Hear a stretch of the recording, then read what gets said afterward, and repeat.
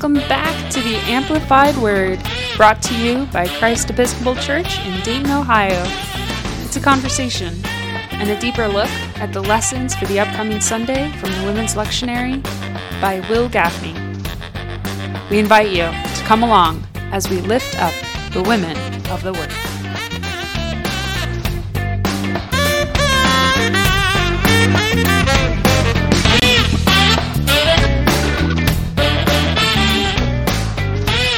Today we're taking a look at the readings for the fourth Sunday in Lent.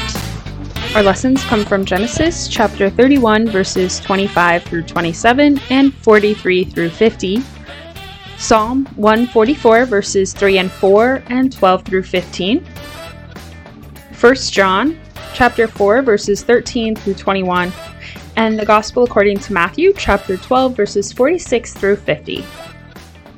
Today's lessons draw us into a place of reflection on how we treat one another and how we recognize God within each person we encounter.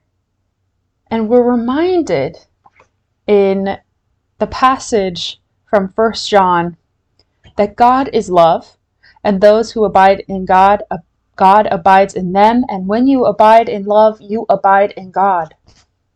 So how can we abide in love with those around us who might be different, who might challenge us? And how can we seek to encounter God in one another? Welcome everyone to this week's session of the Amplified Word. I'm the rector here at Christ Church, Peter Homeyer. And I'm Mary Jane Plody, the program's assistant and postulant. And we are heavy into Lent at this point, Mary Jane. We are, week 4. We've reached week 4. We're not going to lean into this but too much for ourselves, but we're so far into Lent that there are some places that practice sort of Lent light this week. Come up for air a little bit, yeah. Take a deep breath. Rejoicing This Sunday. Is the joyful question mark? The joyful Lent Sunday. I believe in us and that we can continue to do this important and interesting heavy lifting. So I'd like to talk about one of those elements which I see in today's text and see as part of the thematic thing that Gaffney's trying to help us not turn away from, right? So we've been talking about a season of turning, but in this sense, it's turning towards right. this. Yeah. And that, particularly, I am thinking this week about how we make use of other people for our own means and ends. So, of course, we all need to work together on things and sure. to be ready to know what people's strengths and weaknesses are, and dynamic support, good community. We may talk about good community a little bit later in this session. Involves knowing who folks are as individuals and tailoring what you're doing to what their capacities, interests, and desires are. But that's different than using someone. Right. That is, they are not the same. Right. Using someone as a means to an end or to achieve what you want is not the same thing as collaborating. It's not the same thing as building the kingdom together. Yeah. I can say for myself, do not put me in charge of bookkeeping. That is not my strength. But there are other areas that, I can help you with those things. Now, don't only, befriend me to get me to help you with that. Exactly. That's not a relationship. That's not friendship. That's not community. No. So that's a completely different way of understanding relationship. Yeah, and well, of course, we have a lot of things that are inactive in our environment, non-living, and so we watch children, for example. Of course, their interactions with other children are the most interesting, but they're also learning about the world by how they manipulate objects. And so one of the challenges is to not see each other as just objects to be manipulated. Right. So, and this is important for this work, and I think we can pull it out of today's readings as well, because this is what womanist theology is really trying to make us recognize we've done as a way of damaging ourselves, all kinds of individuals, unfortunately, historically, certain types of persons, Correct. though it is more universal than that as well. And that is that we'll use slave women again, just as the example. Not historically, because that's what womanism is trying to give voice to here, is their experience of what it is to know God. Right. And they are not seen as people who have action and initiative. They're seen as something to be bought and sold. That commoditizes them. Right. And then their bodies to be used for the production of more resource, because black people are, in that time and place in this country, are slaves. And so it is what they can produce, right, that you're interested in. It's not a family dynamic in the sense of what we think of as the modern nuclear family, where there's a deep desire to elicit the best from each other. It's instead how they can produce more of something that can be manipulated. It's entirely a commercial enterprise, right? Right. You buy people. Right. And you sell people. Right. And they make things, and they produce things, and they grow Right. things. And sometimes you buy people that can provide you with more people, provide you with more workers, provide you with more slaves. Right. And so when we think about how a black woman in contemporary America understands their relationship to God, how can you look past that? You have to understand that they, as a unit, as an identity, as a community, have been completely objectified, have been treated as a part of this commercial enterprise. Yeah, commoditized. Yeah. So there's actually important theology in here. That is that God, as a reminder, God has made, doesn't say one person or another, in the image of God. And so to honor each other in a way that looks relational is to honor the face of God. And to not recognize someone else as being made in the image of God is to actually fall out of a practice where you are in relationship with God, not just that person at that point. When you meet someone and they're a subject, they have initiative, they have power, they have the capacity to create and make. Have autonomy. Yeah, and you're inviting them into a space of creating that with you.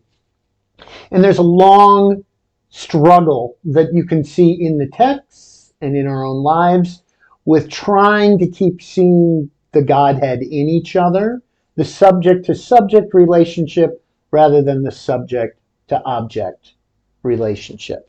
And it's important to know that when we're talking about this, we're talking about in regards to everyone, right? We're not just saying, we're really bad at doing this with people who identify within the Black female community. No, we are really bad about doing this with everyone. And I say we because oftentimes I fall into this as well, of not recognizing God in everyone, right? That is hard. It's when you're frustrated with someone, when you are disappointed, when you're in the wrong, it's hard to necessarily see God in everyone. It's hard to want to work with everyone, to want to collaborate with folks. We can really see some hard truths in Scripture of where people are not treated as subject, right? Where we don't treat each other as though God is within each of us, as though we are made in God's image. And we can definitely talk more about like those specifics after the break, but I think this is a wonderful way for us to imagine what community can be. What do you do with an object when you're done with it? You put it down and walk away. You walk away from it. You throw it away. This is what we see happens in the lives of those we treat as objects. And this is certainly out of good relationship. what do you do to enforce slave people to continue to do the thing you don't want to? You perform violence against them, right? You whip them, you beat them, you put them in chains. You starve them. You starve them. And we've done the same thing historically, often to women in the same way. You're lipping back to me, you left the house, why were you looking at so-and-so? All of these things are objectifications of women where the implicit threat and then unfortunately the actual experience has been violence. And I want to say that it also doesn't look necessarily like physical violence in the way that we objectify women. Right. That is certainly very prominent and very horrible. But it's also like limiting access, limiting resources for women, not allowing folks or women to, succeed in the sense of being educated or climbing whatever ladder in their field, in their area of work, not allowing women out of the home for work, and not allowing them resources to achieve those things, such as healthcare and daycare, and things like that, where they are limited because they are women. Birth control. Absolutely. All of these things are ways that we continue to objectify women and have violence against women in a society level that keep us from a subject-subject relationship. We're continuing to limit women, and therefore we continue to keep them as an object and hold them at arm's length, away from full participation in community. Yeah. And we're limiting ourselves by doing that, and Absolutely. We're limiting what good community can look like as well. Yeah. We actually are doing ourselves a disservice, not only those who we may be turning into objects. Yeah. We'll talk about a little bit of one of the great patriarchs and his excellent capacity to do that very thing when we come back from the break.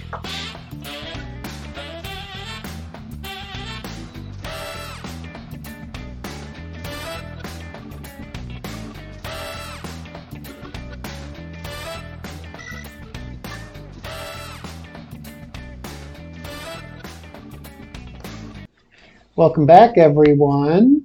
This week's readings include a piece from the story of Genesis, Mary Jane, and it picks up one of the great patriarchs of the of the Israelite people, who is, as a matter of fact, who is the son of Abraham and the father of Joseph. And he has a big, long story, and we really kind of pick it up in the middle. But let's talk about who Jacob was a little bit, or some of the things that have led us, at least up to this moment, where we find ourselves out in the middle of nowhere with his father-in-law. Yes. What can you tell us about? What would you want to tell us about Jacob? Let's begin with Jacob is, like you said, the father of Joseph. So this is sort of the father of the people of Israel, right? This is where, when we talk about the people of God, this is the lineage. We're talking about Jacob's role here. Yeah, there's 12 sons, and that's why there's 12 tribes. Correct. So, I mean, this is fundamental. Right. And that's all important. But there's 12 sons, and they're not from the same woman. Jacob has 2 wives, and each one of the wives have a slave who Jacob has raped and conceived children Now, with. in the traditional text, they would be called handmaidens. Yeah, sure. They are not employed. They're not paid. Yes. They are slaves. Yes. Let's just be clear about that. And that's clear important to remember. Uncovers their feet in the biblical language. He has sexual relations with them. It's very clear. He has one wife, and they're not having the success that he wants, so he sleeps with the slave. All of these things. It's a long story. You can go back and read Genesis for yourselves. But that is sort of a snapshot of how we end up with the 12 sons. Yes. There are 2 wives and 2 additional women that he has conceived children with. And now they are, yes, running through the hill country of Gilead, and Laban, who is his father-in-law. Right. Because his two wives are sisters. Yeah. Oh, that's also an important detail I forgot. Yes. Yes. And one of them is not the one that Jacob wanted at first. But he did eventually get his favorite wife. This feels like a soap opera at some point. Oh, Jacob's life is quite a soap opera. And it really is. Yeah. But so Laban is his father-in-law twice. And they're out in the wilderness at this point, and they've set up camp, and Laban is not pleased with what is going on, I would say. Well, Jacob is kind of snuck out. Yes. So there's a lot of sort of contractual relationship stuff between Jacob and Laban. Right. This is like old world marriage. This is I traded something for the first wife. Yep. Now I want something back. Okay, I want the second wife, so this is what I'll give you. And there's all sorts of, again, objectifying the women, and the relationships that you have with those women are completely subject-object. Right. You're using them for something, despite the fact that you claim one of them is your favorite. It's still have a favorite usury. Toy, right? Exactly. Or a favorite pen, or exactly, whatever. It's still usury. You're still using someone, right? And so that's sort of the setting that we've ended up in here, right? And they've had this very They've had this contractual, not covenantal, I would say, relationship here, where first he makes a deal for what he thinks is going to be Rachel, and Laban enters into this kind of contractual agreement, and then Laban is able to sort of find a loophole in the contract and give him what I think both parties would have described as the inferior goods, at least in the way the text is written, which is, again, I'm not condoning any of this. I'm just naming it. Yes. So then they enter a second contractual relationship. Then it's like you have to wait, and then after a while you can have. Here's the second clause in this contract of after, what was it, 7 years or something, you can come back and you can finally have the one that you wanted, the one that you asked for first. One of the other things that doesn't show up in this text is that they also have a lot of economic contractual relationship stuff too. So in that time and in that place, you didn't count your wealth. You counted it.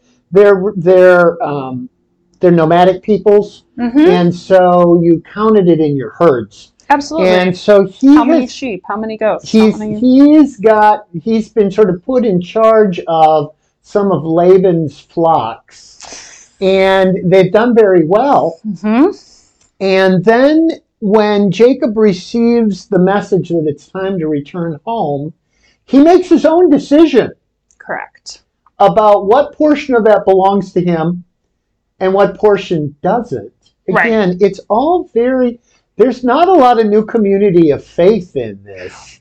Right. And I want to also say that, Laban is totally using Jacob. Yes, it works both ways. As absolutely awful as Jacob is in this story 100%. Of, using these women and using this, weird relationship with Laban. Laban is totally using Jacob as a source of labor, as someone who is doing a good amount of the work with this flock, and has no interest in sharing this wealth with Jacob. Laban is absolutely using Jacob and manipulating Jacob, and Jacob is totally participating in that and gets to manipulate others as a weird reward. When you fall into a place where you have people treating each other as objects, it's a natural thing to then say, I'm going to treat you as an object because you've got it coming.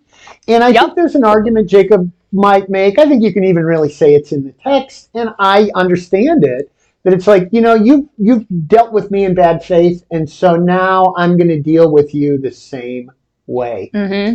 But here's the thing that gets us back around to where we were, that I think is very telling in this text. We have two persons, the two men in this story, who get most of, unfortunately, they've gotten almost all our conversation as well, which is part of the other issue that happens, right? Text written by men, for men, with men's interests in an ancient culture. But we have two parties that are used to trying to manipulate each other and treat each other as contractual objects. When this relationship is going to be broken, and that's what's happening here, Jacob is saying, okay, we're going off and we're doing our own thing. We're going to be done. What happens is that at the very end, when you've had object-object relationships, Laban gets worried about what's happening to the women who are in the story. Yeah, it's so interesting because all of a sudden they're all upset, right? And he says, these daughters are my daughters. These children are my children. These flocks are my flocks. Yes. Right? And then he's saying that these are my daughters and the children that they have birthed also, right? Like that is all part of his family. Right. And that we need to, he's almost looking for some sort of reconciliation and some sort of covenant to be made between the two of them of almost trying to care for these women. And at the end of this passage that we have for today's lessons, it's very clear, like, if you treat my daughters violently, or if you take women in addition to my daughters, though no one else is with us, see that God is witness between you and me. Yeah. I mean, wow. I'm actually kind of surprised, when you read that and you know all this stuff about Jacob and Laban. And now, motivations aside, I'm not sure exactly if this is out of, sympathy or care for the women, or if this is more out of pride. But this is how you treat women. And God will witness that, regardless of whether or not anyone else sees. He's aware of That's a threat. He's aware of the risk of the violence, I would say, because he's participating in a process of objectifying people and recognizes that when we are treating one another as objects, one of the usual unfortunate outcomes is violence. Yes. So his experience of Jacob is an experience where they treat each other and those around them as objects. And now he's going to stop seeing Jacob regularly.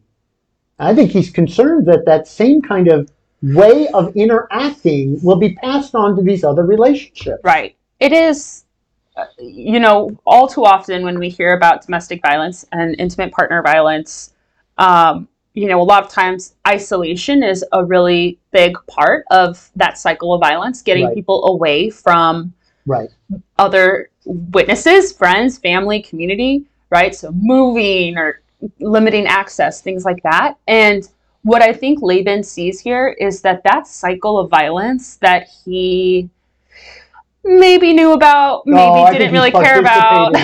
Yeah, he's at least complicit. Now he is aware that he won't even get to see anything. He won't even get to check up on anyone or make sure that they're okay.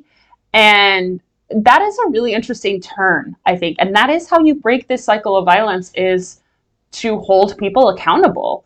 And as a society, we need to hold one another accountable. And that is community. Right. That's how we build the community that, in our gospel today, and we're going to spend too much time on it, but that's the community that the gospel, Jesus is trying to talk about, and that in the passage from John, we're trying to get at. Yeah. Peter, that passage from John is so beautiful, and we won't spend too much time on it today, sadly. We could do a whole episode on that. But when we abide in love, that looks like caring for one another. Yeah, it means not seeing each other as objects. Exactly. Friendship is a beautiful word that can be defined a lot of ways. But one of the ways, I was just recently reading some poetry, and they were talking about friendship as always wishing the best for the other person. And that is what we talked about earlier. That is a subject-subject relationship. At that point, you're seeing them as an individual. You're recognizing their strengths and weaknesses and where their growth areas are. And that kind of way of thinking about how you would treat a friend rather than a business partner, Right. Yeah. I believe lays at the heart of what it means to abide in love. Mm-hmm. And the Vikings are really interesting to read about, and their Viking law. Yeah. Viking law is based effectively on blood feud. The challenge with that, besides the fact that you might be next on the one to get, That's somebody true. coming after you, Could be you. is that the cycle of that just never changes. Mm-hmm. If we want a cycle that doesn't look like what led to the necessity for a womanist lectionary, friends, we have to find ways to stop living in ways that we treat one another as objects and then do violence to one another, Mm-hmm. and instead see them as friends.